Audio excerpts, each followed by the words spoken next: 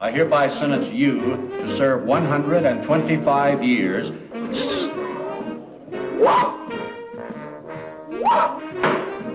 Have you got the right case? Columbia Pictures presents Gene Wilder and Richard Pryor. Should have my head overhauled for listening to you. Together again in Stir Crazy. I can't feel nothing in my leg. One's a little too good. One's not quite bad enough. They got this Korean doctor just set foot in this country. Make sure you don't get him. That's right. He's the one made the mistake on me. Korean. How do you go? That's the cat did me. Gene Wilder and Richard Pryor in Stir Crazy. Only these two guys could dress up like woodpeckers and get framed for robbing a bank. Stir Crazy. That's right, we're bad. Imagine all the possibilities if the whole world was... And welcome back to the Film Reel Cast. It's episode 163, that's right.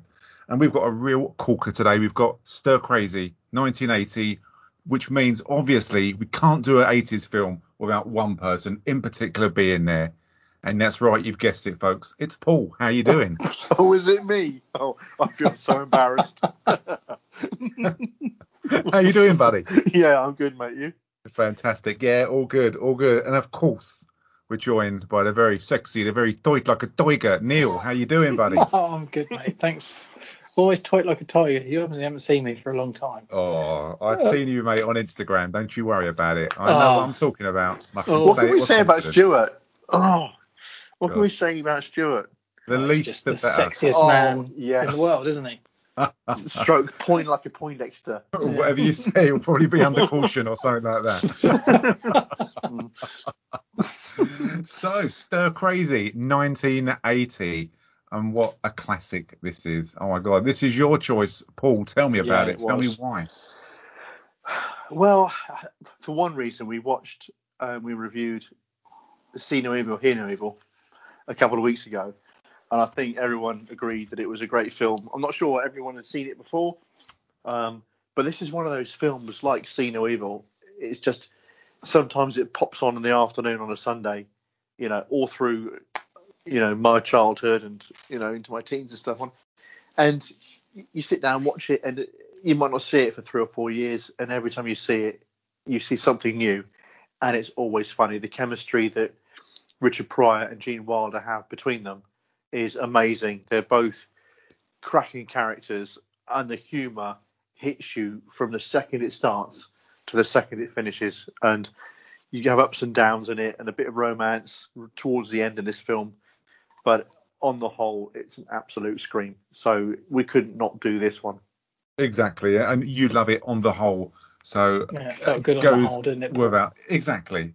I think on the whole, everyone got plenty of enjoyment out of this. You're never too old to do on the whole jokes, are you? You know what I mean? You can't let it go, though, can you? If someone says it, you have to do it. It's just... I know. Even when I'm in meetings at work and someone says, well, on the whole, I just want to start laughing. Just giggling in your chair. It's so good. It's so good. I had a mouthful of water and I've got 3 laptops in front of me. It's never good. It's brilliant. I love it. You squirted. But this is the second film these two did together, wasn't it? The first one obviously being Silver Streak, and then it worked so well. And then it obviously went on to Stir Crazy. And then you've got, as they did the other week, See No Evil, Hear No Evil. And obviously they did another film as well, which completely bombed, which was Another You, which was the, like, in a kind of way, like the mysterious Don't Talk About fourth film, which they made. Which Right, didn't know that. Yeah, I think it had a budget of around 17 million. I think it made about 5 million. And it's Richard Pryor plays like a released mental patient, and I think Gene Wilder's like a con man. And people mistake Richard Pryor for being this really rich guy, and they abuse that trust. And it really, really bombed at the cinema. It didn't even get the own money back, and the budget was only 17 million. So have you seen it, Stu? I've seen clips of it on YouTube. Where can I find it? I want to see it. Oh God, I'm not going to work that hard to try and see it, to be honest. Car boot sale. But I've read the reviews about it, and there's lots of things on IMDb that it just looks shocking. But yeah, there are clips on YouTube. Yeah, it's called Another You. Still, I think it's in 1991. Yeah, I'm pretty sure it's 1991. But it was. It took a while, didn't it? Yeah, so it's pretty shocking. But you can watch it on Prime if you want, but it's £2.50. I'm sure I can afford that. I'm sure you could, you rich bastard. What? £2.50 ain't gonna break the bank, is it? Well, not your bank, £2.50 or mate. chicken nuggets. Exactly, the Scrooge McDuck bank of bloody Paul. Nothing will break into that, I tell you. But I didn't realise that I've watched this film so many times that I never realised Sidney Poitier was the actual director of this. And was he? Yeah, it's quite incredible. Yeah, quite incredible. I mean, I didn't know he directed so many films, and he has directed a hell of a lot of films, Sidney Poitier. I think this was his 7th film that he directed. I mean, obviously, a lot of the films he did, I mean, you're going back to 1976, 77, 63 for the films he directed. I must admit, ignorance plays a part in this. I don't really know any of them apart from this film. But the cast is really good. Before we go into that, just a question that we've all said that the chemistry is so good between these two guys. It really is electric through the 3 films especially. And we've done other films where we've spoken about the chemistry, and you've got Rush Hour, you've got Lethal Weapon, and things like that. Would you say, out of the chemistry that we've done for all the films, that is these two, Gene Wilder and Richard Pryor, are they the best, or would you say that Mel Gibson? I know they're different types of films, but that feels the most natural and enjoyable to watch. Who would you say? Lethal Weapon, you've got Mel Gibson and Danny Glover doing several films, haven't you? So do you see that chemistry develop over time? Is it, does that sort of nurture over time? Is it instant? I can't really compare the two because you've only got, 2-3 films these guys have done. But yeah, I know it's really difficult. And obviously the one's police genre with regards to shooting and stuff like that. But it's just, I love this chemistry, and this works. It's got a real feel-good factor. And again, but I know if I watched Lethal Weapon, I'd get sucked back into the chemistry of Danny Glover and Mel Gibson, which was. It's different though, isn't it? They are. I suppose actually, Danny Glover and Mel Gibson are chalk and cheese, as are Richard Pryor and Gene Wilder. They're very different characters. Richard Pryor is the Joker, the comedian, and we got Danny Glover, and Gene Wilder, who's this soft romantic who smiles and the women fall for him. And he's kind of like the straight man, isn't he? And you've almost got the opposite with Danny Glover. Like Danny Glover is the straight man, and Mel Gibson is the Joker, isn't he? Yeah. It's tricky, isn't it? I think these two are probably closer. I think these two are probably gelled more because of their experiences.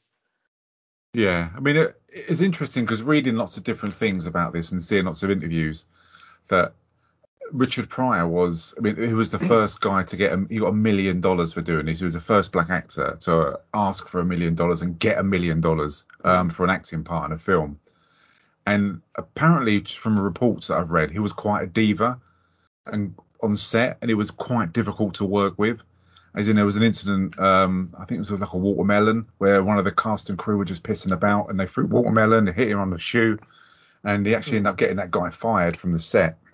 And he walked off and said, I'm not going to carry on filming anymore, and had to go back and grovel for him to come back on set and film, which he obviously agreed to do. But it's just quite interesting. I like stories like that. You see them on screen, you see the chemistry, and you have the laughs and the fun. But when the camera stops rolling, I always wonder, are these people assholes or not? What are they like to work with, and how difficult? It always interests me.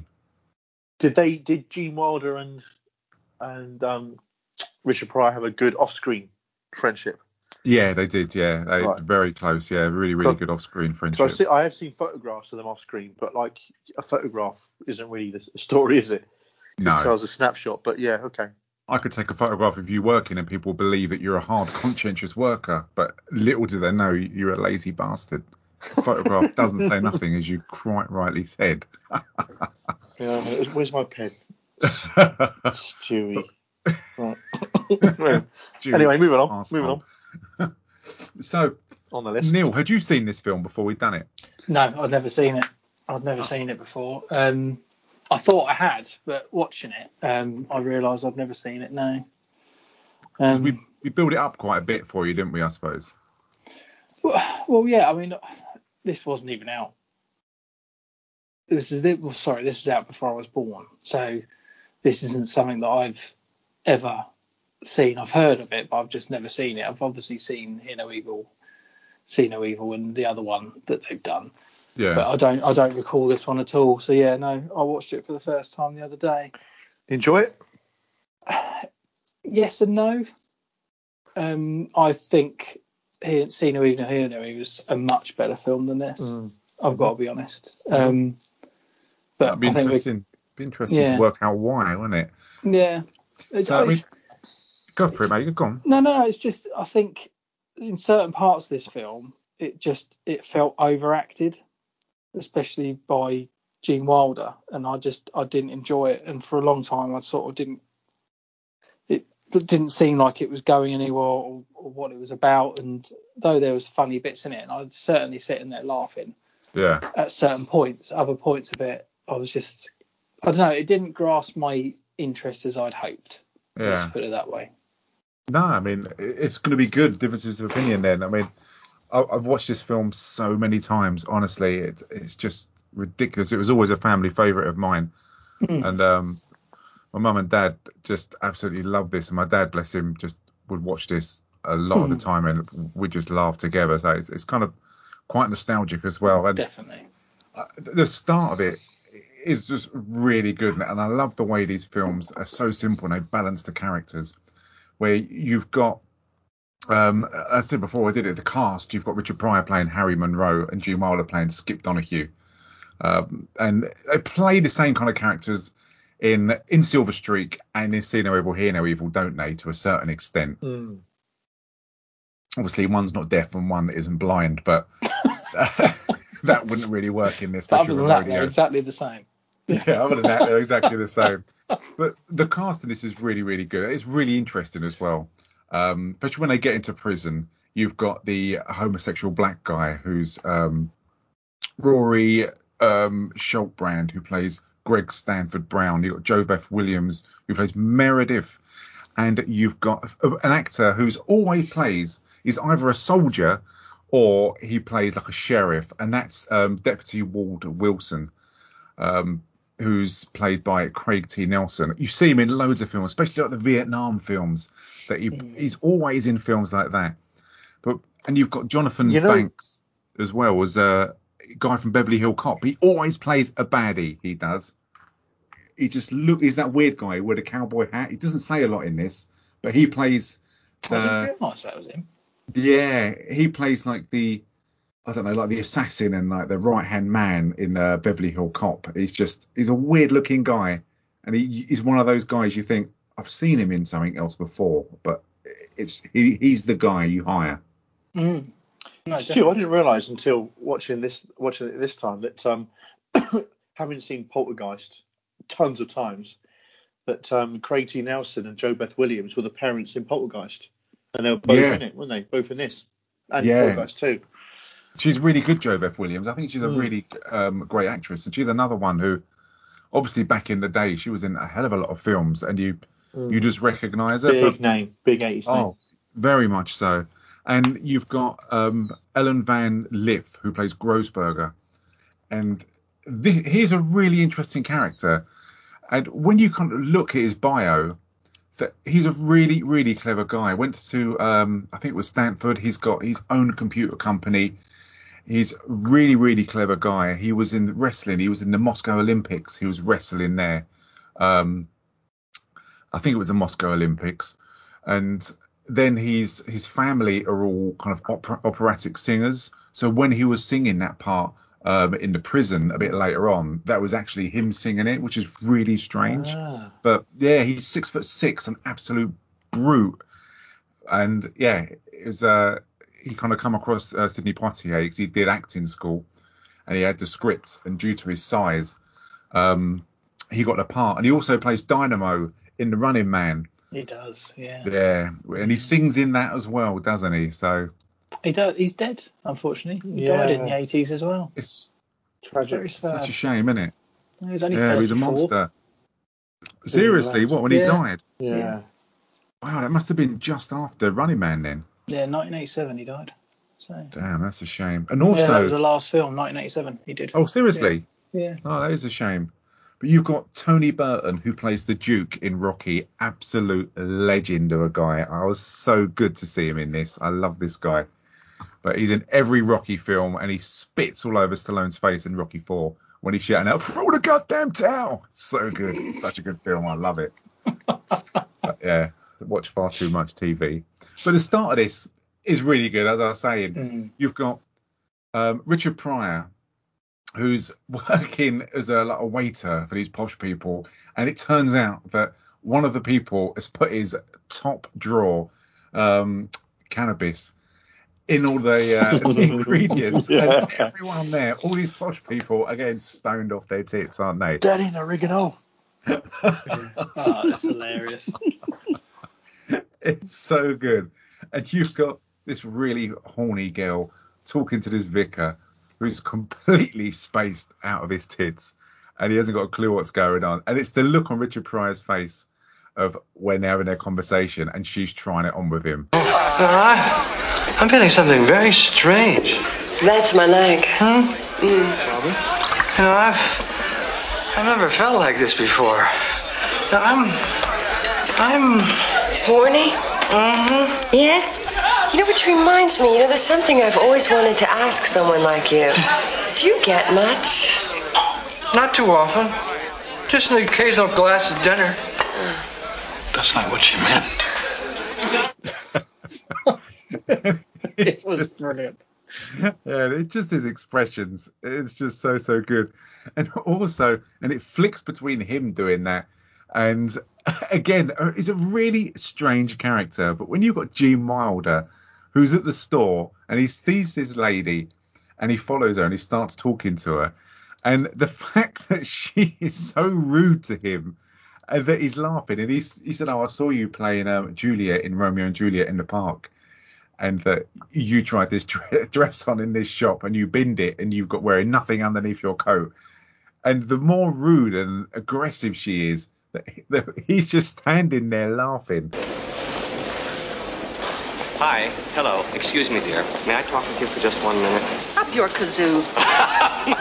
Wait a minute, please. I'm not trying to be a pest. I know that you're You don't get out of my way. I'm going to kick you in the nuts. Kick in the nuts. By the way, dear, I know that you're not wearing anything underneath that coat. What? I also know that you're a shoplifter. He's again, his expression, the way he reacts to her, is just so good. I didn't get it. Didn't you? No, didn't get it at all. I didn't understand at all because there was nothing about the stolen dress, was there, at the end? It was just the next time you see him was in a bar, unless I missed a bit of the film. I think it's because he is a writer and he's in plays and he sees her, and the fact that it came across to me that he was a bit starstruck and he was quite attracted to her, and that it's an embarrassing situation for her that she stole his dress, and the fact that she's acting the way she is prompted him to react the way that he was doing it. Bizarrely though, he is a security guard in the store, so he's challenged her, albeit he's being polite and he's getting a face full of grief. But he got the sack. But surely she's been lifted by the police or whatever for, he suspected that she was stealing stuff. But he got the boot regardless, which was a bit, that didn't kind of work with me. But no, because you didn't see it, did you? And that's what you didn't see it. No. And I was like, and then obviously they go to the bar and it sort of goes on from there, doesn't it? And he's like, I got sacked too. Yeah. And I was just like, for me, because there was no payoff for me, and it was just all very odd and awkward. I found it. Oh, that's quite interesting. That's quite interesting the way we all reacted differently to that. But as you said, when they go to the bar, they meet up and they've both been fired, which they give zero fucks about. But what's interesting, when they're in this bar, that they're chatting, on the table is a cantaloupe. which is cut up in front of them. And then what pub have you ever been to where they've got a slice of cantaloupe on the table ready for everyone to eat? And who would eat it anyway? I bet it's got piss and everything all over it. Oh, yeah. Unless he's ordered his cantaloupe. But I can't imagine. I don't know if was that a thing in the 80s that you ordered with a beer? Maybe. Cantaloupe and beer, yeah. Paul, you're old enough. What was it, mate? Hang on, Here we go. Let's get this right. Here we go. You were born a month older than me, younger, before me. So, I don't know, Stewie, was it? Oh, I've missed that comment. I've missed that, mate. Let's not forget, you're older than me. Oh, thank you. How could I ever forget that every time I know you, mate? You know, every time I speak to you, it's always brought up, isn't it? Well, only because you bring it up first. It's like vomit after a curry. Sweet. But they do go to this bar where they chat, and there's this really attractive Asian lady who's dancing by this jukebox who's got Richard Pryor's attention because she's wearing an incredibly short skirt, dancing very sexy. And it's great that she walks over and speaks to Gene Wilder, Skip, and kisses him and just says, "Come over to my booth, come and see me." And at Richard Pryor shouting out to her his name, trying to introduce himself. And she just doesn't give a shit, does she? And what is it that I'd love to know in this, what it is that Gene Wilder's got, you know, what the women love. Can you ever work it out? No idea. I've got no idea. No idea at all. Other than the fact he's really sweet and nice and see the best in people, I guess. I don't know.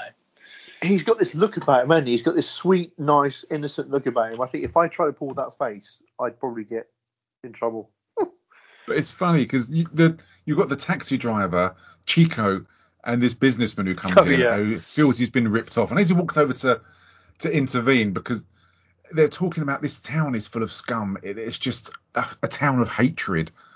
And he believes that he can go over there and diffuse this situation and make these two people friends. I mean, he's completely naive, isn't he?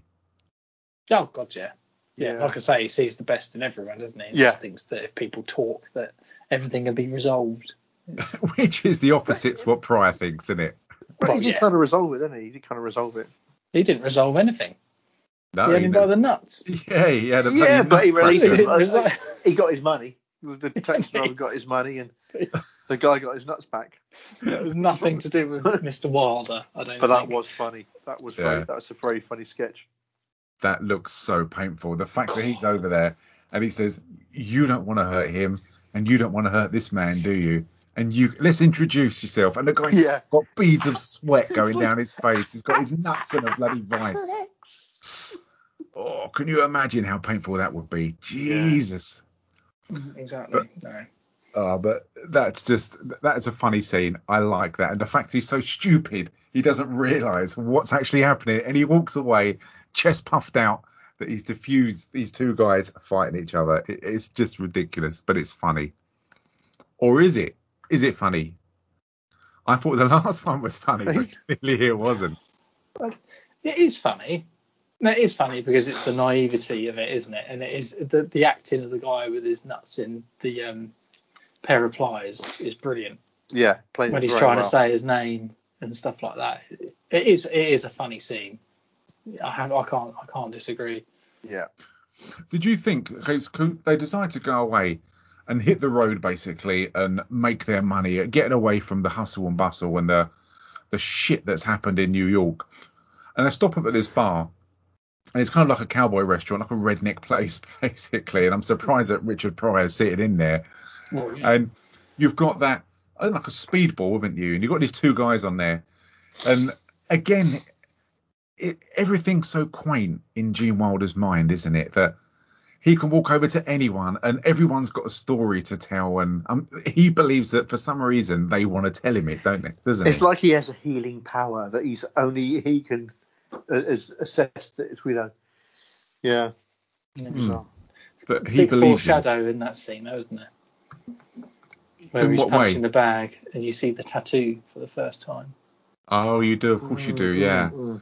And they're the most antisocial guys that you can speak to. And the fact he went over to him, did you feel that it was too much a repetition of the bar scene, or not really? It was almost like a build, wasn't it? It was just it was almost like it was adding to his character, just showing a pattern of how he responded to people. Why did he do it? Why did he go over there? And not that being camp is a bad thing, but he acts extremely camp, doesn't he? And he's in a redneck bar with two cowboys that are beating the shit out of a punch bag. It just, I get it, but it didn't do anything for me. You think it was, to be honest, unnecessary? I understood it was needed for the story. It doesn't make any sense. Because I get the impression that he's possibly never done a day's work, like proper work in his life, and he's quite educated, a clever guy, and that he's the opposite of working class. So he doesn't understand how working class function, whereas Richard Pryor obviously does. And that's why he walks over to these people, because I think it's a lot of fascination and thinks that these people have got more to them than working class, because Richard Pryor's got several different layers, but these people obviously haven't, which he finds out. But there is a bit of naivety, but I think it kind of it adds to his character that he writes plays. That's what he does. He doesn't work. But later on, when he's in prison, he's talking to his counsel. She says, "Oh, this is sort of like the kind of stuff that happens to the underbelly of society." It's like, well, I'm not the underbelly. Yeah. So he doesn't accept that he is of the same class or lower class, does he? No, and even when they're there, what they do is they get a job in a bank, which is just singing and promoting the bank, wearing woodpecker outfits. So, and to him, this is work, but to everyone else, this is just a shit job that you do for that you'd be embarrassed to do. But for him, this feels like hard work, because I don't think he's properly done a day's work in his life. And they do the song in the bank, and everyone's singing, the kids are enjoying it, and the people are engaged, and they're not really focusing on what their purpose is at the bank. And then you see, as you do in loads of different films, because the audience is stupid, that they hang the outfits up and these other people grab it. And it's the tattooed guys that we spoke to in the bar, funnily enough. And they go and sing their song. No one in the bank's interested, because we need to be told as a stupid audience, don't we, that it's not the same people. Yeah. And I always find that really annoying. I don't know the way you feel. I mean, why would they even have to do the sing and dance? They could just walk in there, couldn't they, with the outfits on and just hold up the bank. And how many times did they go in there to learn the song? Well, yeah, because I thought the whole point was, I thought that it was Skip's idea to do it. There was nothing.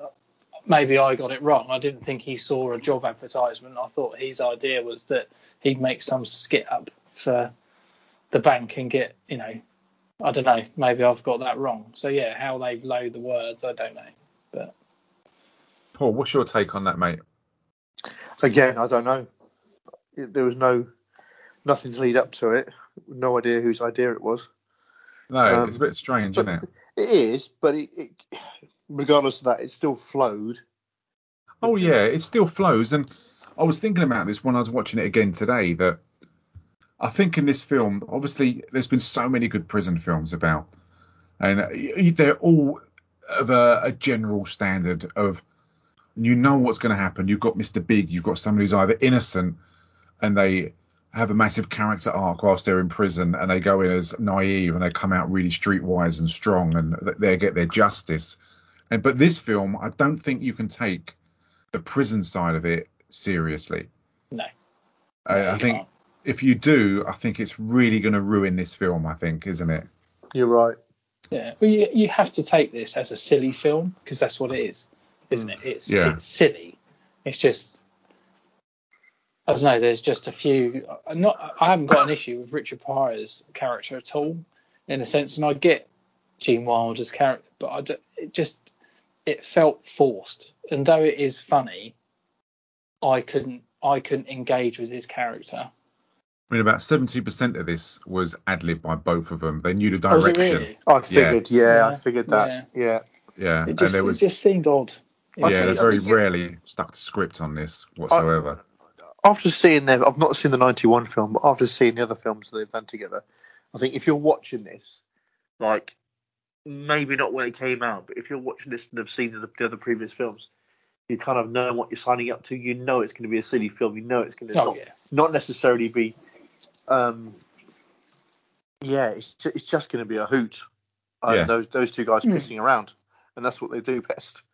Yeah, and that's what I love, because these guys have robbed the bank. It's clearly not Gene Wilder. It's clearly not Richard Pryor, but they get arrested. They go back to the bank. Again, it's their naivety. The police are outside. Pryor wants to go, but Gene Wilder wants to go and find out what it is, and they get arrested, which leads to a scene which, I mean, as everyone knows who's listened to this, and again, I meant to mention this earlier, over 50,000 downloads this month. It's been another record-breaking month for us. It gets bigger and bigger, and I know I speak for everyone. We're all so grateful for everyone and amazed who listens to this podcast. So Definitely.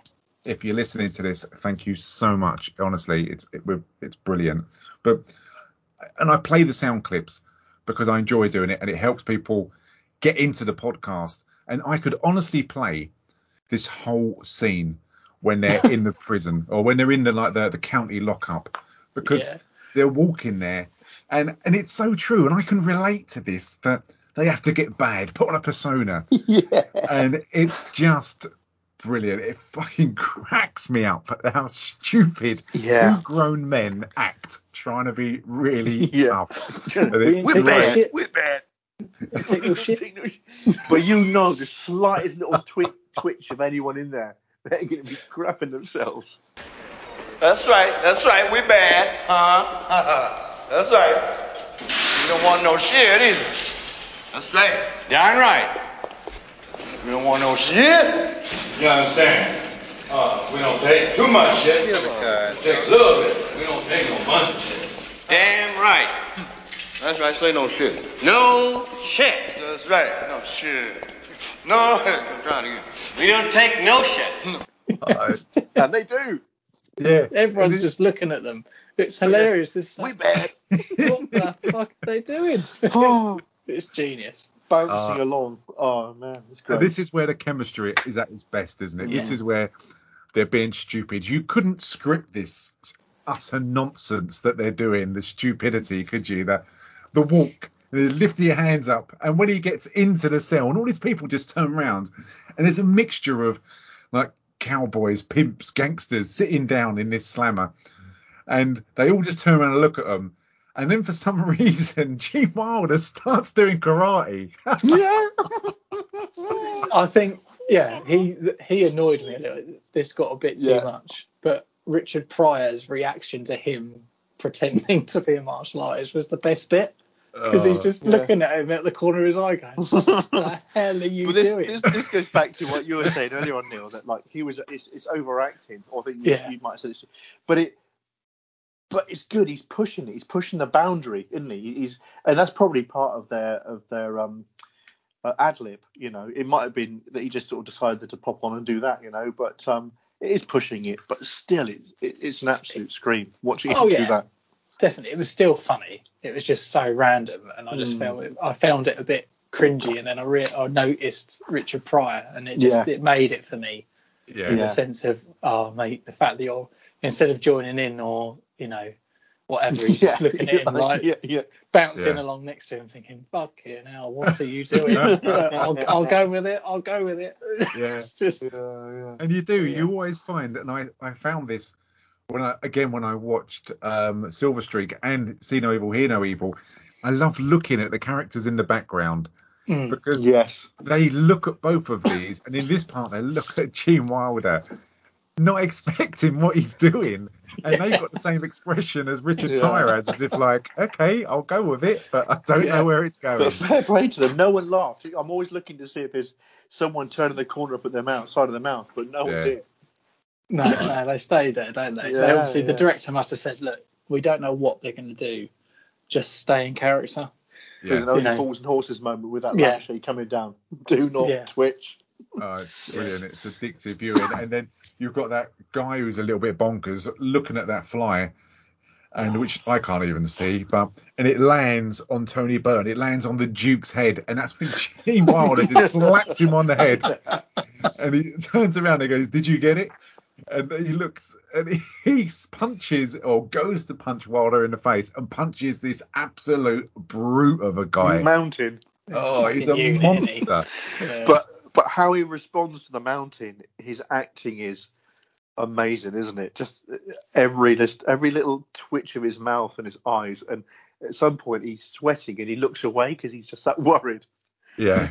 He's trying to because he ruins the guy's cigarette and builds him a new cigarette, makes him a new cigarette, and puts it in his mouth. Open sesame. But his manner, everything was just perfectly acted by him. But he says "sensimilia," doesn't he? Yeah, yeah. And and it took me years to work out what that actually meant. But it is great. And then he goes over to both Richard Pryor and Gene Wilder, who at this point are hugging and crying. Yeah. That hard man act has cracked instantly. Gone.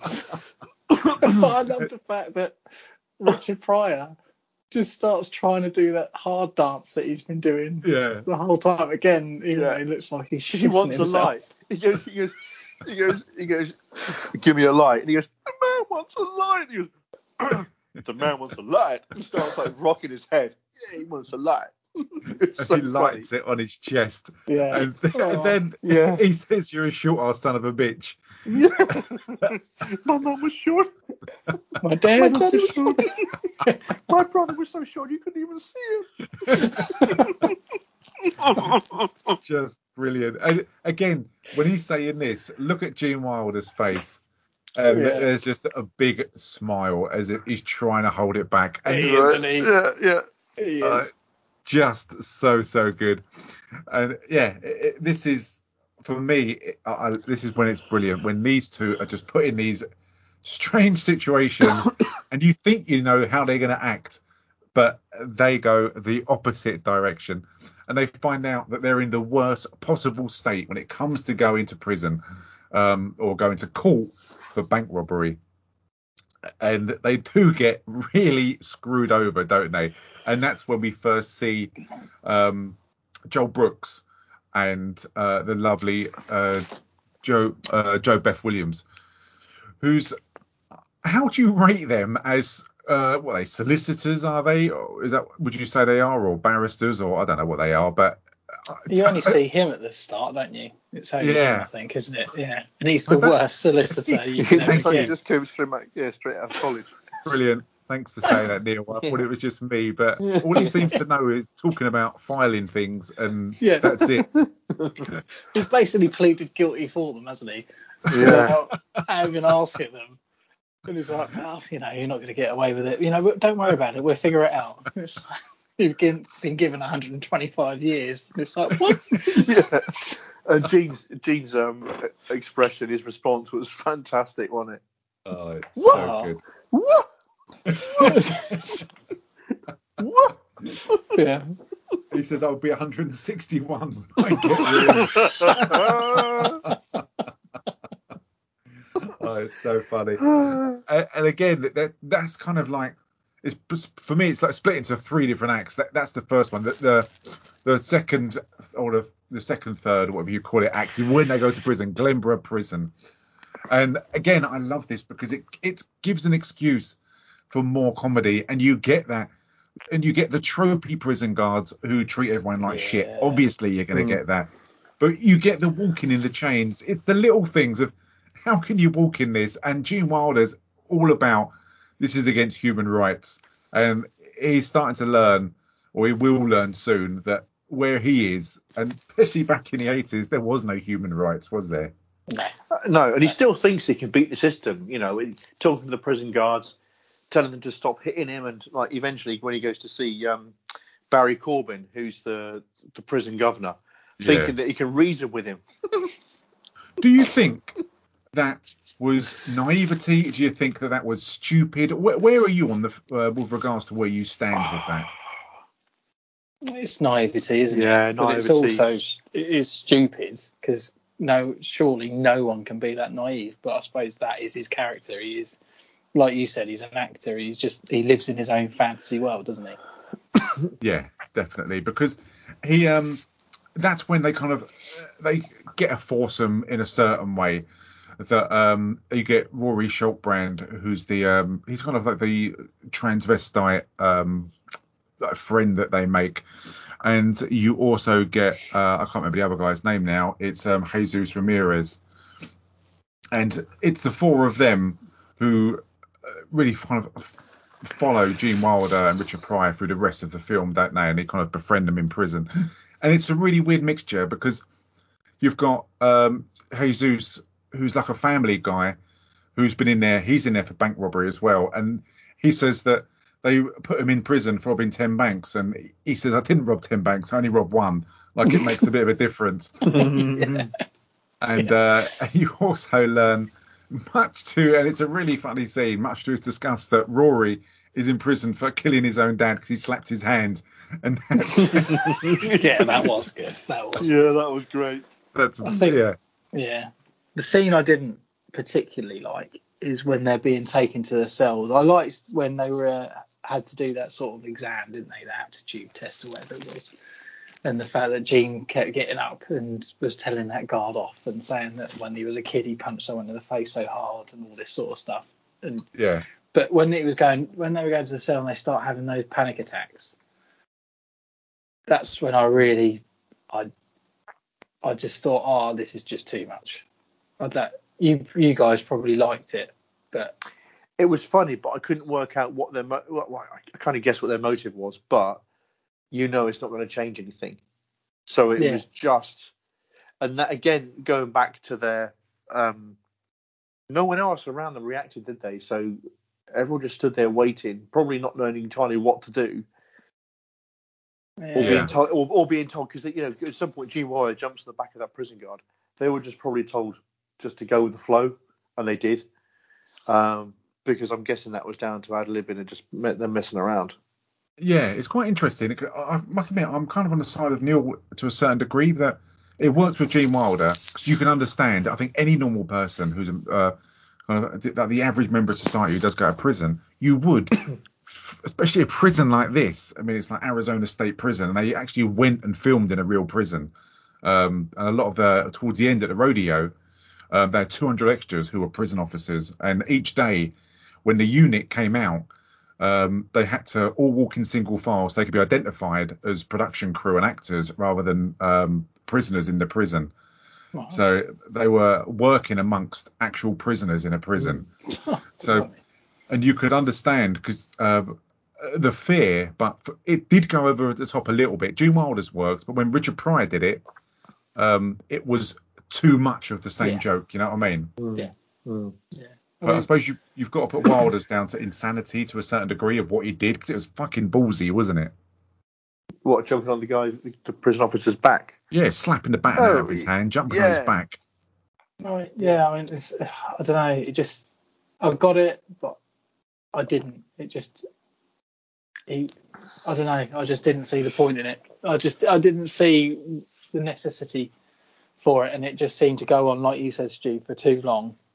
Especially when Richard decided to just jump in and pretty much do exactly the same thing, and it was just, I don't know. It didn't work for me at all, that bit. It made me feel a bit cringy. When you sit there and you watch something, you're thinking a bit. You're right. It was a bit. It was just that was But no, I completely agree. And from there, you learn about other characters in the prison, and when they're in the canteen or mess hall, whatever you want to call it, having their food. That's when you're first introduced to Grossberger, who, as we spoke about earlier, 6'6", absolute monster. And everywhere he goes, he's like I think in that state or that part of the Southwest America, he's like the biggest mass murderer, isn't he? Yeah. He killed loads of people with an axe or something like that. And then he went to kill people who looked like him, and then he just killed random people after that. It's just nuts. He's just a monster, and it's the look on Richard Pryor's face when Grossberger walks into the cafeteria is just priceless, isn't it? And that's brilliant. And then Gene Wilder looks at him and starts getting all soppy again and thinks he can fix him. Where do you stand on that, guys? I'd really like to know, because you've just been told that obviously you're in prison full of people, category A prisoners, the most dangerous in that part of America. And the fact he's done it to the people in the bar and nearly paid the price for that. And he's done it to the prison officer, nearly paid the price. And to do that again, do you think it's too soon? Too much repetition? I think it was superfluous. I mean, it's not even if it's part of his character arc, is it? So he doesn't even. It's not as even if there's a payoff at the end where he's learned from it. Either way, is there? No. As far as I can see, so it was almost superfluous. I think maybe that was Grossberger's reaction was important off the back of that. So you saw how aggressive he was in the prison to sort of back up what they'd said about his history. And then that led on to us when they sat down playing cards and later on and everything's fine with him. That kind of the payoff is there. You see, well, obviously that he is he's a fairly decent guy. So you saw how aggressive he was off the back of how Gene was with him.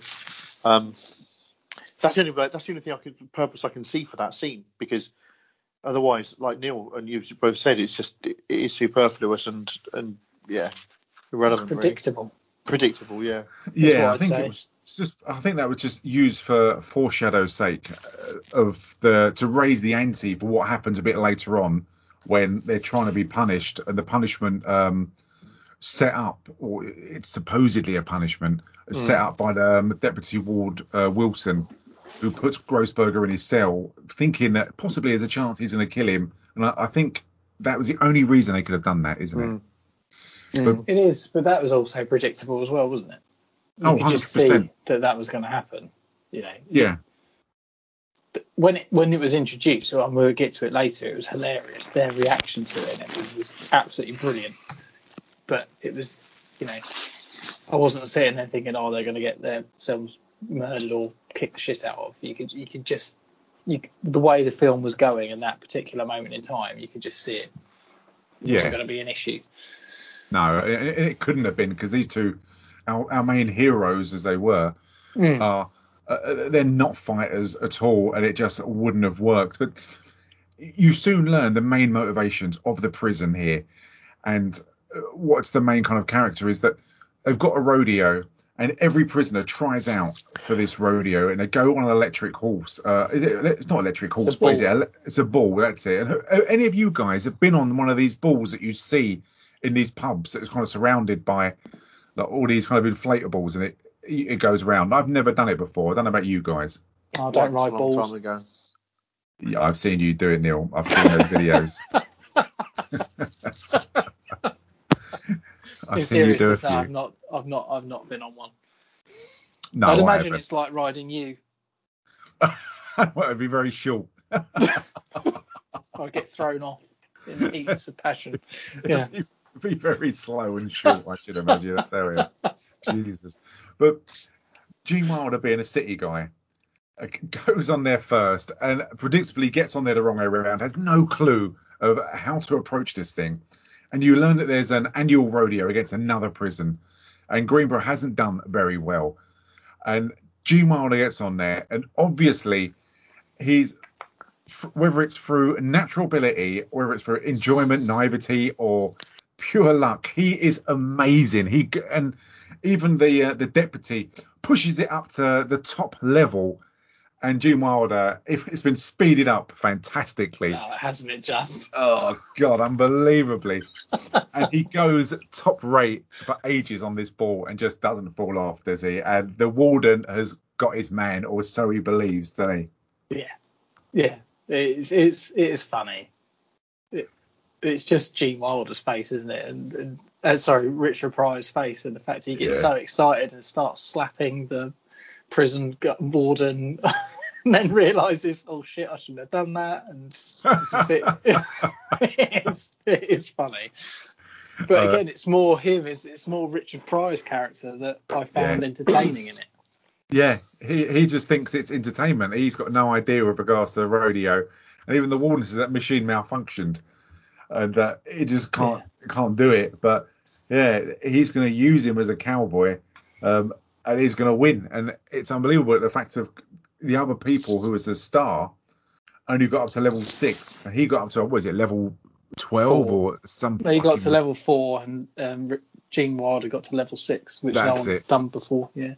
Yeah, it's quite funny, and it does lead up to some funny scenes. But they're in the yard, and it's weird. Some of these other characters who you've got Blade, haven't you?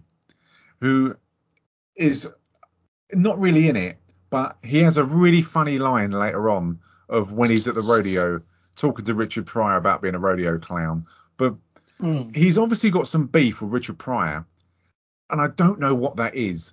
Because he threatens to kill him later on, basically, doesn't he, after the rodeo? Yeah, I have no idea why. And the only thing I can think of is that they think he's sucking up, or both of them are sucking up to the governor. They did, potentially. Yeah, they referred to that, didn't they? Someone accused him of sucking up to him. Ah, right. That'd be why then. That would explain it. And you learn from Jesus that the being in the rodeo isn't really a kind of a novelty as you think it is, because it's only about one governor, another governor having that bet, and that they make the money themselves. Nothing gets ploughed back into the rodeo, back into the prison, and the prisoners don't benefit from it. And I like the angle on that, because it could have been different and it wouldn't have been very good payoff for the film. But I mean, the end of this film is quite controversial for me, and there's a whole lot wrong with it. Yes. Which I'm sure if we wrote it down and we were in the same room, that we'd probably all come up with the same answers, wouldn't we? But they tell him, Gene Wilder, don't agree to do the rodeo and hold back. And they already come up with a plan to escape. And they must have only been in here, 3 days? It's not been in there long, have they? No, we've not had a nighttime scene yet. We've only seen them go into the prison, eat in the cafeteria, then go on the ball. And they're planning to escape. And they already worked out and sussed out this rodeo. And they've got the other scene with the prison governor who's put that bet on. And it's going to be for 50 grand, which obviously back in the 80s was a huge amount of money. I mean, that's probably pocket change to you now, Paul, I should imagine. But that was his pocket money back in 1980. It's called dinner money. I'm just jealous because I wasn't brought up in a mansion. So yeah, well. Nor was I. It was bigger. No, it's a castle. Yeah, I think you'll find with that many acres, it's a castle, darling. Moving on. But they really, really beat Gene Wilder and Richard Pryor, and they get him to do hard labour, and they wake him up at the crack of dawn. And fair play, Gene Wilder really, really gets put through the mill, and poor Richard Pryor suffers because of it, doesn't he? He gets it as well, doesn't he? Yeah. He does. He doesn't crack, though. Fair play to him. When they're digging that hole, they're really doing hard labour. And they've got the ladles there. And when it's their turn to drink, sensibly, Wilder turns it down. Pryor wants it. And it's just got loads of holes in. And which leads to the scene of, I don't know if he thinks he's overacting. Sorry. He's so expressive. It's right. He's so expressive with that, with the ladle thing, right? Isn't he? His mouth is just. He's unbelievably funny, and then that leads up to my favourite scene. Go on, Stu. Go for it. You describe it, mate. Go on. So they go into the cell, and Richard Pryor. They are so knackered, and Richard Pryor goes to reach for his bed, and he just says, "Pillow." I want my pillow. Just for some reason, ever since I was a kid, that scene, right, with his, I've looked for it on YouTube. I've looked for it on I was trying to get a GIF to send you guys. Yeah. On WhatsApp. But I couldn't find one. But just that scene where he's like, and he's just, pillow. He's just there, hanging out there. I'm in tears. Every time I see it, I'm in tears. Pillow.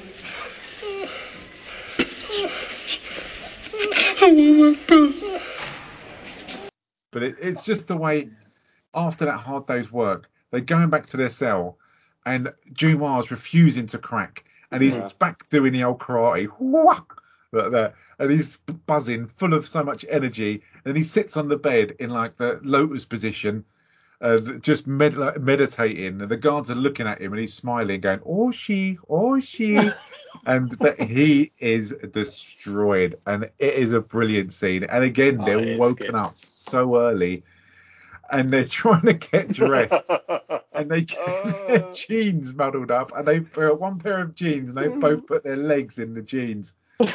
It's as if they start shouting out that my legs have gone numb. I can't feel my leg.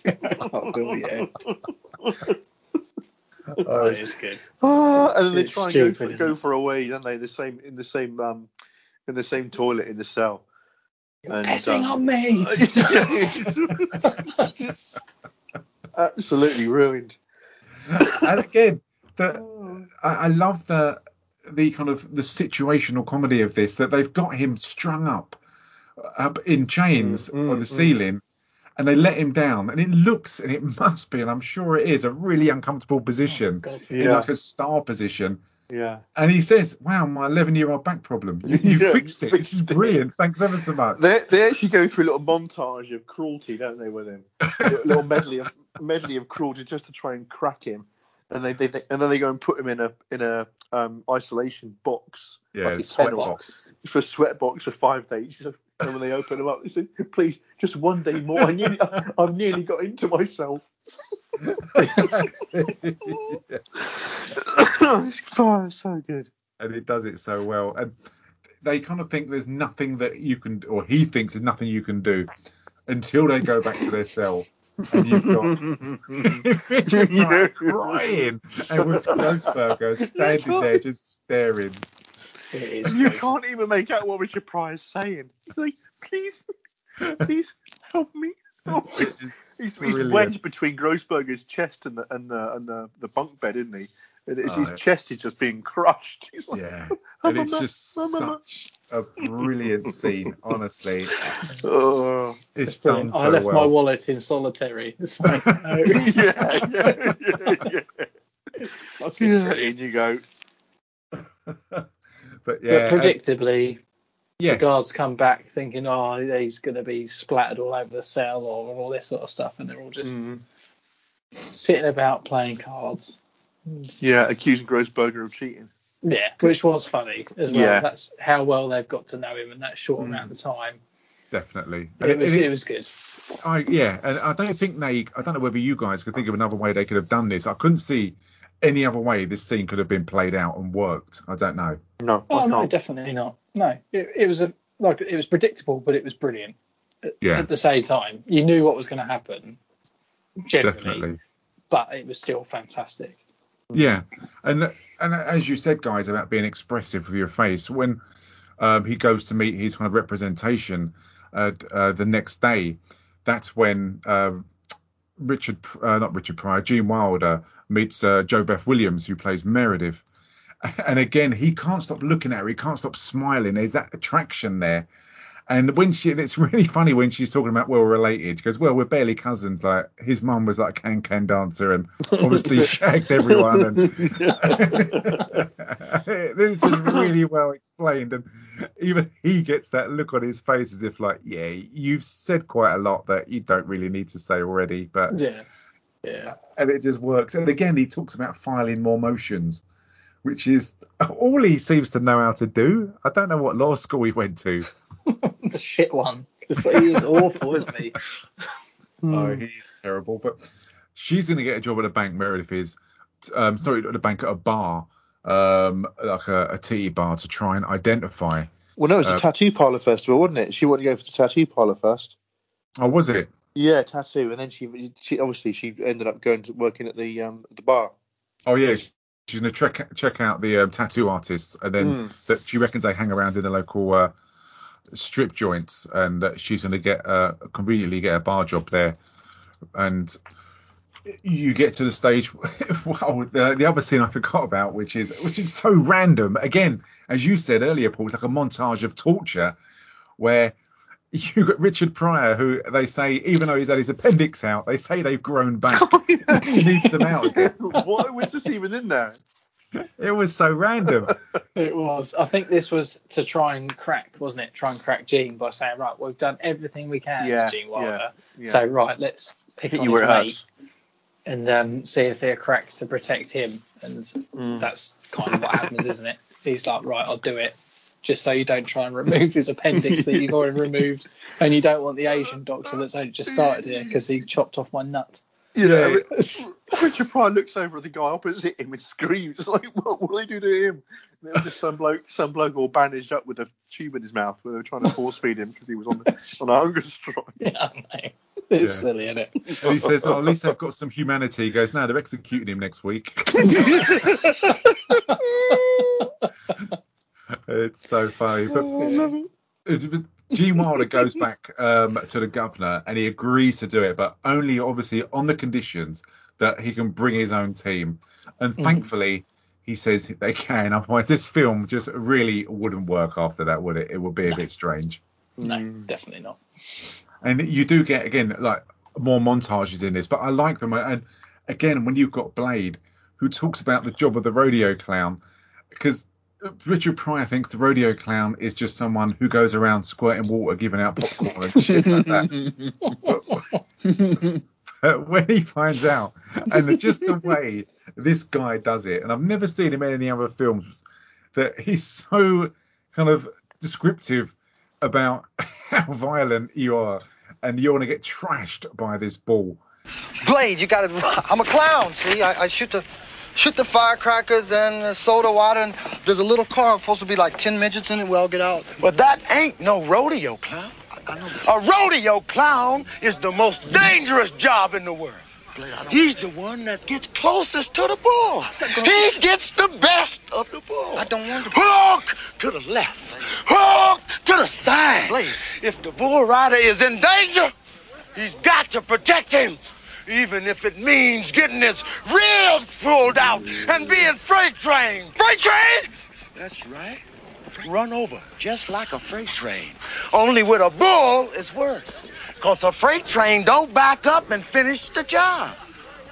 Later on, I'll teach you the proper way to lie on a stretcher when they come to pick you up.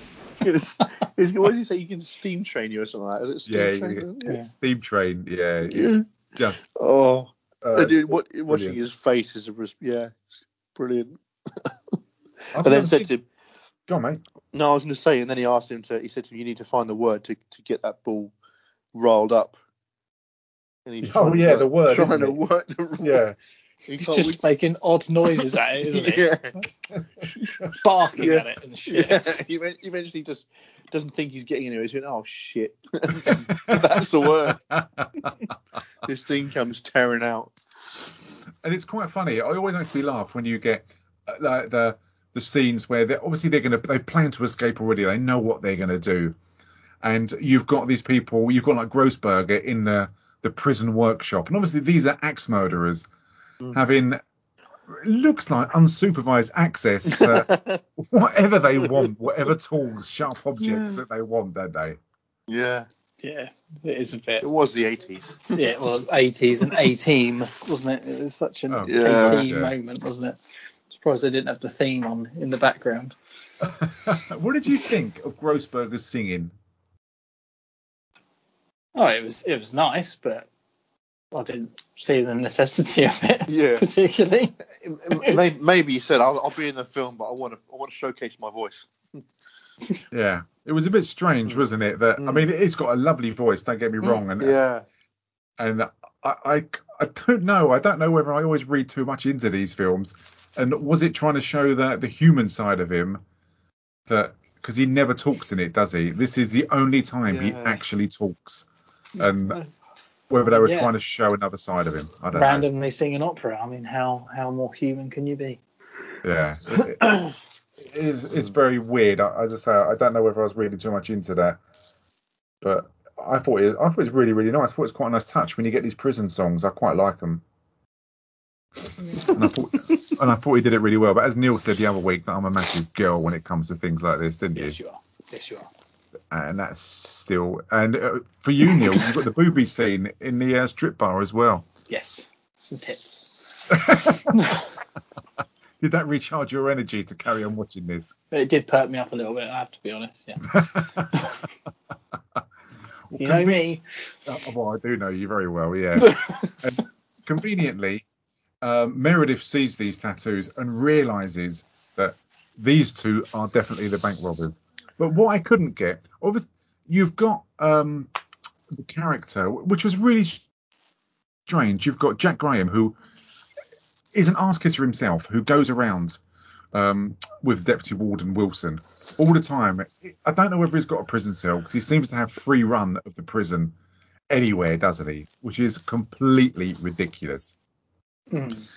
And they plan, between them both, they plan to kill Gene Wilder after the rodeo, don't they?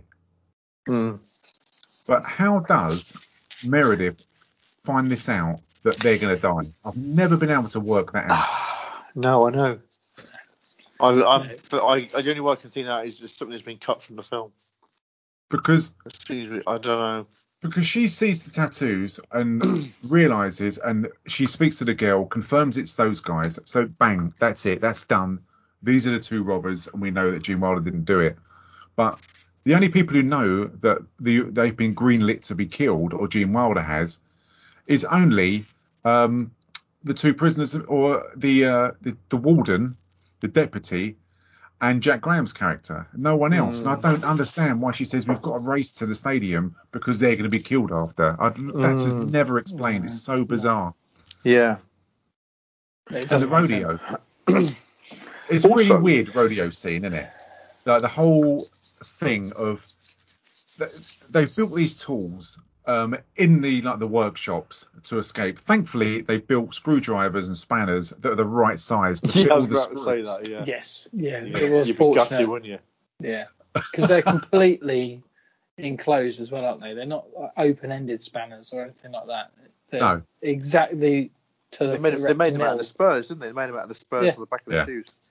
Uncanny. It was lucky. Luckily, they didn't build like a Phillips screwdriver when it was a flat one. Gee, they'd be fucked, wouldn't they? Jesus. Could you imagine? Yeah. It would have been. And it did make me laugh. And they kind of have the rodeo, and you've got the two prison, like the governors sitting up in the stands. And all of the people who are prisoners actually are prisoners in real life. These are all the extras, the 200 extras that come out of prison. And the idea is that once they had their bet, obviously, as we spoke about earlier, and it ends up with it's in a draw. That's all it is. And they have like a showdown. They put 50 grand on this massive ball, which is totally aggressive and a mental monster. And you've got to get it off. And pardon? The one of them's got to get pulled off. Jesus. I know. Did we start watching a different film? I watched the extended edition. Oh, okay. Yeah, right. And it's on that one. You know, in that scene, we in See No Evil, in the car scene, we were joking about Gene Wilder's wig because it didn't look like him. That scene in the ring with the ball, from every angle, that looked like Gene Wilder. It looked like he was actually in there with that ball. Did you think so? I was laughing today that it didn't look like him. Really? God, yeah. Maybe I need to change my prescription. But no, I thought it did. Were you watching it on one of those 80s, like 6-inch TVs? Jesus Christ, it really doesn't look like him. What did you think, Neil? No. There is no way on earth. It looked more like... Hang on a minute. Oh, I didn't see my glasses. I thought it did, okay. Fair. The really close-ups where they're clearly not riding the bulls, then yes. But when it's being thrown, no. But so the idea is that, as I say, it's a draw in the end, and they put this 50 grand on top of the bull's head. And whilst they're doing this, the three out of the four of them actually do escape. And there's been no talk about plans, but they know where to go. And it's just the escape is the worst part in this. And I know you can't look a lot into it because it's just for shits and giggles of why they're doing it. But obviously, we're a podcast. We've got the platform. We can slate whatever we like. That's true. And we do regularly. And we do regularly, yeah. We've got 166 other podcasts that you can listen to where that happens. But I would have loved to have seen a bit more about the planning of what's going to happen and how they're going to do this, because they're climbing across like air shaft, like air conditioning units and stuff like that, and they seem to know where to go, and I've got no idea why. It's bollocks, isn't it? Yeah, because doesn't one of them lead string around, don't they? So the rest know where to go. So clearly one of them knows the layout, because obviously the old school ones that have been there for a long time clearly know the ins and outs of this rodeo because they've done it before. Is that what he's doing, leading string around? Yeah. I never saw that at all. No, I don't remember seeing that. I swear he is. And because they're unravelling the string in the cell, aren't they? And I'm like, what's the relevance of that? And then I swear he's leading string through it so they know where to go. Because when you've got that the transvestite one who has got that kind of white wire, but he's holding that and that's wrapped up. I don't know. It's really weird because when he's climbing through it, it's still kind of coiled up in his hand. But the string bit would make complete sense. But I suppose then you've got the risk of the guards finding it. I honestly don't know. I do like how I saw it. The saw they make out of the broom head. Utter nonsense, isn't it? Yeah, it is, yeah. It cuts so easily as well. It's like butter. That did make me laugh. You've got to be really quiet, but you're sawing through 2 bits of like 4x2 wood. It's a great tool, though, isn't it? It's fantastic. It is a massive saw. I want to get one. You saw it up and then just broom it away. You know what? She needs to patent that. We'll make millions. Yeah. It is genius, isn't it? A saw broom. But I mean, just looking at this now, you are spot on, Neil. It's the first time in about 20 times. I can see that cable now. He's leading everyone there. Well done, me. Well done, you. Fantastic. Which is why I love you. Oh. That is absolutely brilliant. And you've got Jesus's family. It's his wife and wife's friends, or whether their family, kind of outside with their stand that they push along, looking really suspicious because they only ever put it one place up against the wall. And they climb out and they're in this they climb inside this stand and they're wheeled to like a caravan. And you've got Richard Pryor, who ends up dressing like a cowboy, who looks really suspicious, and the transvestite dresses up as a woman. And they lock both the bathrooms whilst this is happening of a rodeo with loads of police and prison guards and loads of prisoners. Yeah, convenient, isn't it, that no one tries to come in to use the lavatory while they're getting changed. And there's not a queue outside either when they leave. Yeah, and no one's asking questions. No. Yeah. They've kind of just concentrated on the story rather than the actual actions of what's happening and the build up to it by now. Just a little bit. They must be thinking there's 18 minutes left of this film. Let's just fucking crack on. Yeah, let's wrap this up. Let's get to the end. Hence why the end is what it is, I think. Yeah, definitely. And he lets this other guy from the other prison. And I love what he says to him about the conversation and when people say you're an ass kisser.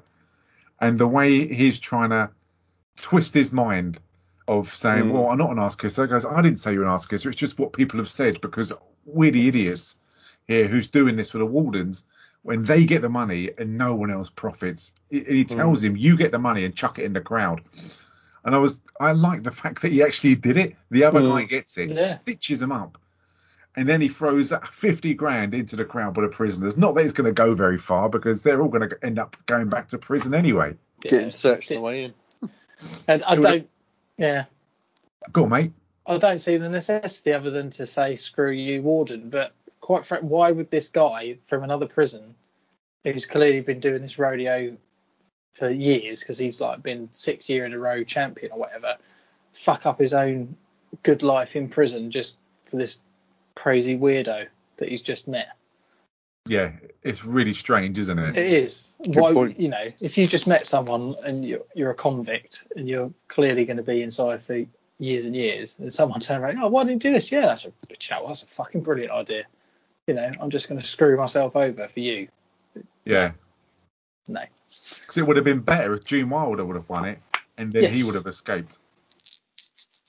But I suppose it was to take. Maybe it was.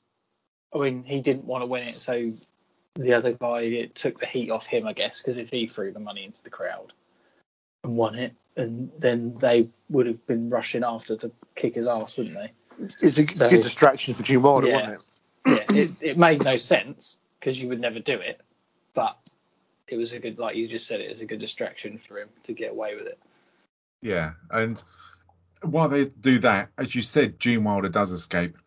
And he follows the same path because, as Neil fantastically and thankfully pointed out, there is string there, so he knows where to go. God, in 1980, I've started watching this film, and it's 2021, and I've just found that out. This is why I love doing the podcast for you guys. Honestly, it's so good. I'll find out about Darth Vader being the father of Luke Skywalker soon, possibly. Allegedly. What? I know. We'll talk about that after the podcast. I know. Please don't. But Gene Wilder escapes. So that's all of them have gone. You've got Jesus, Gene Wilder, Richard Pryor's gone, and now you've got Rory's gone as well. And they all escape. And they make it back. And as they're on their way back, they cross paths with both of their solicitors, who's after them, obviously concerned that they're going to be killed when it's somehow they know that, which is never disclosed. And at the end of it, they all go their separate ways, and they meet their counsel. They meet Meredith, who's being driven, who doesn't seem too impressed about it. They meet Len as well. And she says that we found the girls. We know you didn't do it.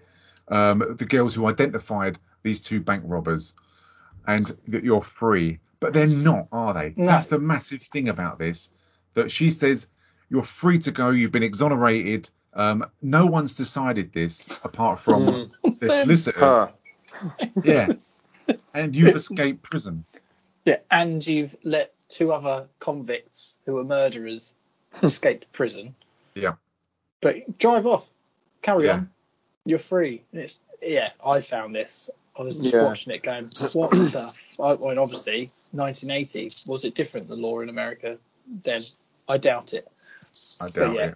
It was, they clearly needed to wrap this film up, didn't they? And fast, because it's really strange, isn't it? That, because A, it's not explained how she knew they were going to die. B, that they are escaped convicts. In there, as we know, that in their mind they were aware they were committing that offence, so they've committed that offence. And until they're exonerated by the same judge or whoever who put them in prison, they're still on the run, and it's such a weird ending, isn't it? It's really strange of all the things they did. I mean, how they could have done it a different way, I must admit, I don't know off the top of my head, but of all the ways, this was bollocks. I think it would have been good if they said, look, you're free, we need to get you back, and basically see a sketch of them going back into the prison or into the rodeo and not getting caught or something like that, and then them being released from prison or something, and he then meets up with her or what have you, and they all drive off into the sunset. Granted, it would have added an extra 10 minutes to the film, but it would have given it a lot more credibility.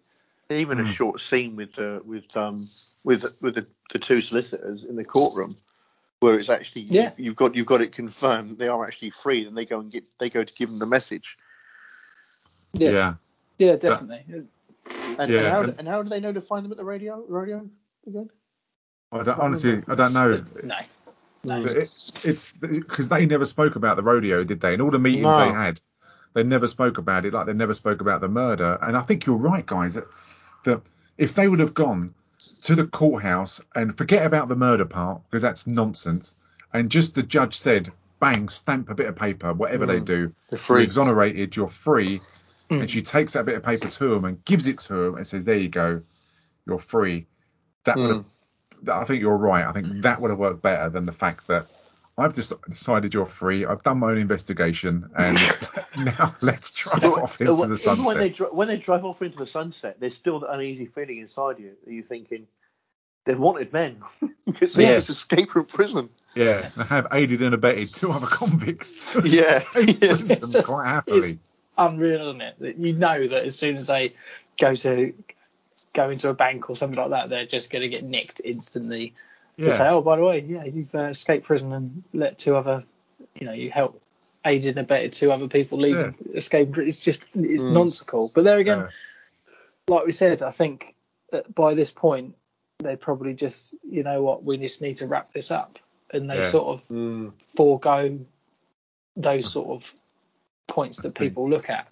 But maybe people looked at people looked at things differently back then. I don't know. I think you're right, mate. I think it was like a fairy tale ending where let's sort of think about how wonderful it is rather than try and explain it, think about it. And it must have had that good impact, because for the cheap budget that it was, it ended up making $101 million dollars back in 1980. Absolutely huge film. That's massive. Yeah, it's absolutely insane. And I should imagine through video and DVD and things like that, it's gone on to make possibly much more than that. I mean, I bought this from Amazon ages ago. So, that's absolutely incredible. But yeah, so that is 1980s stir crazy. So, Paul, tell me, what are you thinking? Love it still. I mean, you've got the technical issues, inconsistencies throughout certainly the latter part of the film, and yeah, all the points that everyone's mentioned about there's overacting a bit here and there and the other, but at the end of the day, it gets dark. No, at the end of the day, it's still oh my God, it's still a cracking film, and it's an easy watch. And we sit and watch it to critique it, but I've seen it a ton of times before. I watched it the other day, and that's just purely for enjoyment. To sort of like suck up all the humour and the two characters that Richard and Jean portray, and yeah, they're great. So I thoroughly enjoy it. Excellent. Out of 5, what would you give it, my friend? I'd probably give it. I'd give it a safe 4. And you've seen the 3 films now, so how would you rate these 3 films with regards to Silver Streak? I've seen it with Here No Evil on this one. Oh, Silver Streak. Silver Streak's a long film. More of a mystery, isn't it? Silver Streak. Yeah. It's like a murder mystery on top of a comedy as well. I would say See No Evil at the top. Then I would say. Let me think of Silver Streak. I'd probably say Silver Streak is my least favourite. I'd say See No Evil at the top, Stir Crazy, and then Silver Streak. Ah, fair That's play. Where I sit 'em. Fair play. Neil, what about yourself, my friend? Yeah, like I said, I struggled with this in parts. I can get on board with it because it is what it is. It is these two guys being nuts in a really ridiculous sort of situation, which it is. But yeah, I think yes, I did enjoy it. I have to be honest, I had to watch it in a couple of parts because I was just it was one of those days when I sat down to watch it and I just couldn't get into the flow. But since we've been talking about it, it's really made me appreciate it a bit more, to be honest. But yeah, I'd recommend it. I wouldn't go into it thinking, oh my God, this is going to be hilarious, because I think it does fall down in a few areas, like we spoke about, the overacting, the massive plot holes and stuff like that, and it's fairly predictable in places. But that being said, it still has some absolutely hilarious parts in it, and the jokes are brilliant. And I was sat there actually laughing out loud. It was good. I'd probably give it a 3 out of 5. That's fair.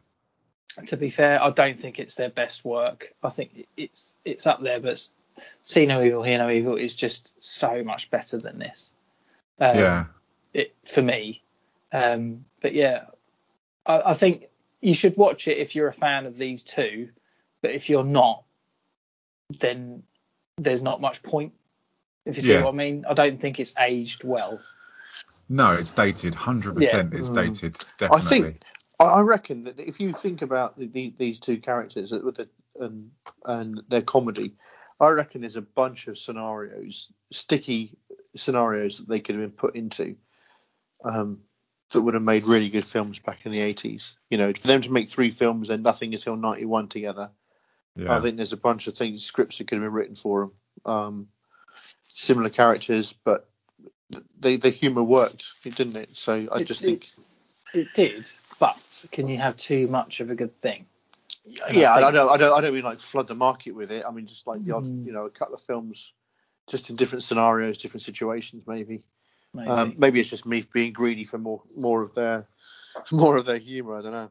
There's nothing wrong with that, is there? There's nothing, because it is, if you enjoy it and they are good together, there's nothing wrong with it. But my fear would be it would just be the same two people doing very similar things in just a slightly different situation, and probably for them both, they probably thought we want to be more than that. Yeah. If you see what I mean.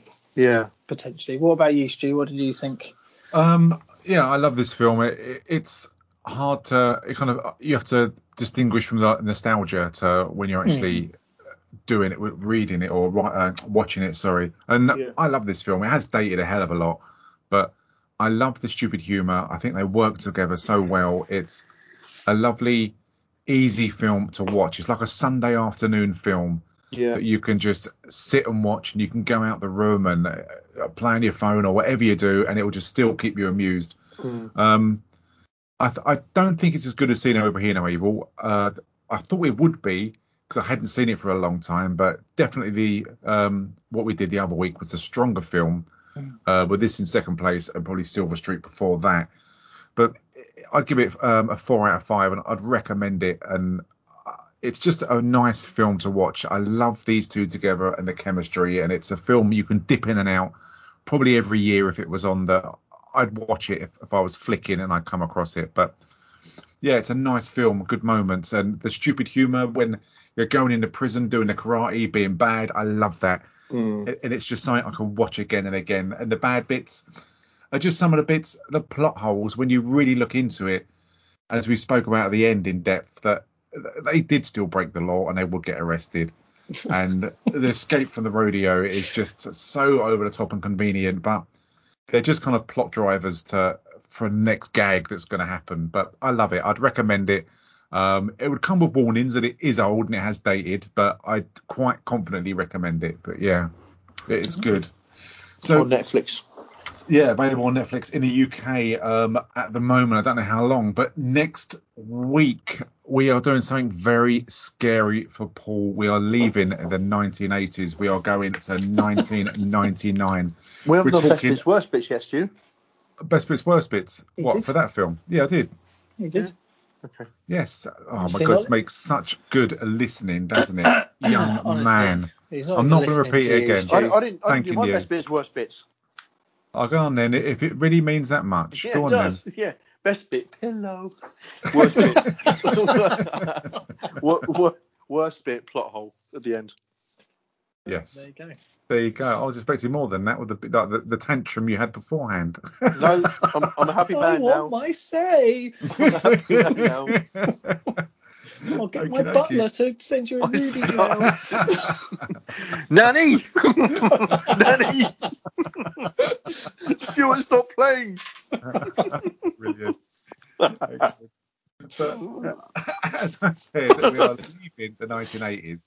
We are talking Lana Wachowski. We're talking Lily Wachowski.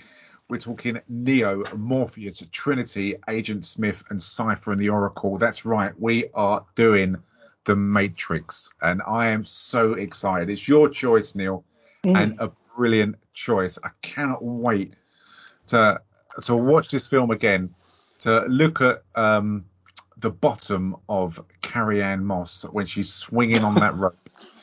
And we haven't done this film. We've been doing this podcast for 14 years, and we haven't done this film. And I'm so pleased that we can do it. Hopefully James will be back. Hopefully Rav will be back. We can get all 5 of us to talk about this film, because it's groundbreaking, and there's so much to talk about. It's everyone just listen next week, tell your mates about it, watch The Matrix, It's just going to be so good, isn't it? What is it on, Neil? Is it on Amazon or is it on Netflix? I think, excuse me, I think it's on Prime, so it's on Amazon. Amazon Prime, fantastic. Yeah, because I think as well, I saw today on Twitter that they've announced Matrix 4, so that'll be interesting. That will be interesting. Probably even harder to understand than Matrix 3, I hope, which made me feel like a complete dick. But I can't wait next week to talk about this. It's just going to be really interesting. It's going to be good because, Paul, have you seen The Matrix? No. My only understanding of Matrix was a dot matrix, and that was back in the 80s. You know, I cannot wait. I knew you hadn't seen this dot film. Matrix.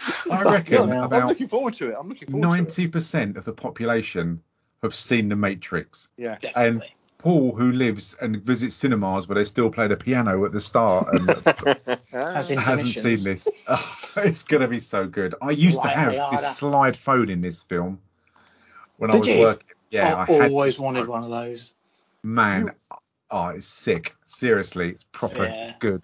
But yeah, I'm buzzing about this. This is so good. So next week, it's 1999. It's The Matrix, so be there. But has anyone got anything else they want to say at all before we put this podcast to bed?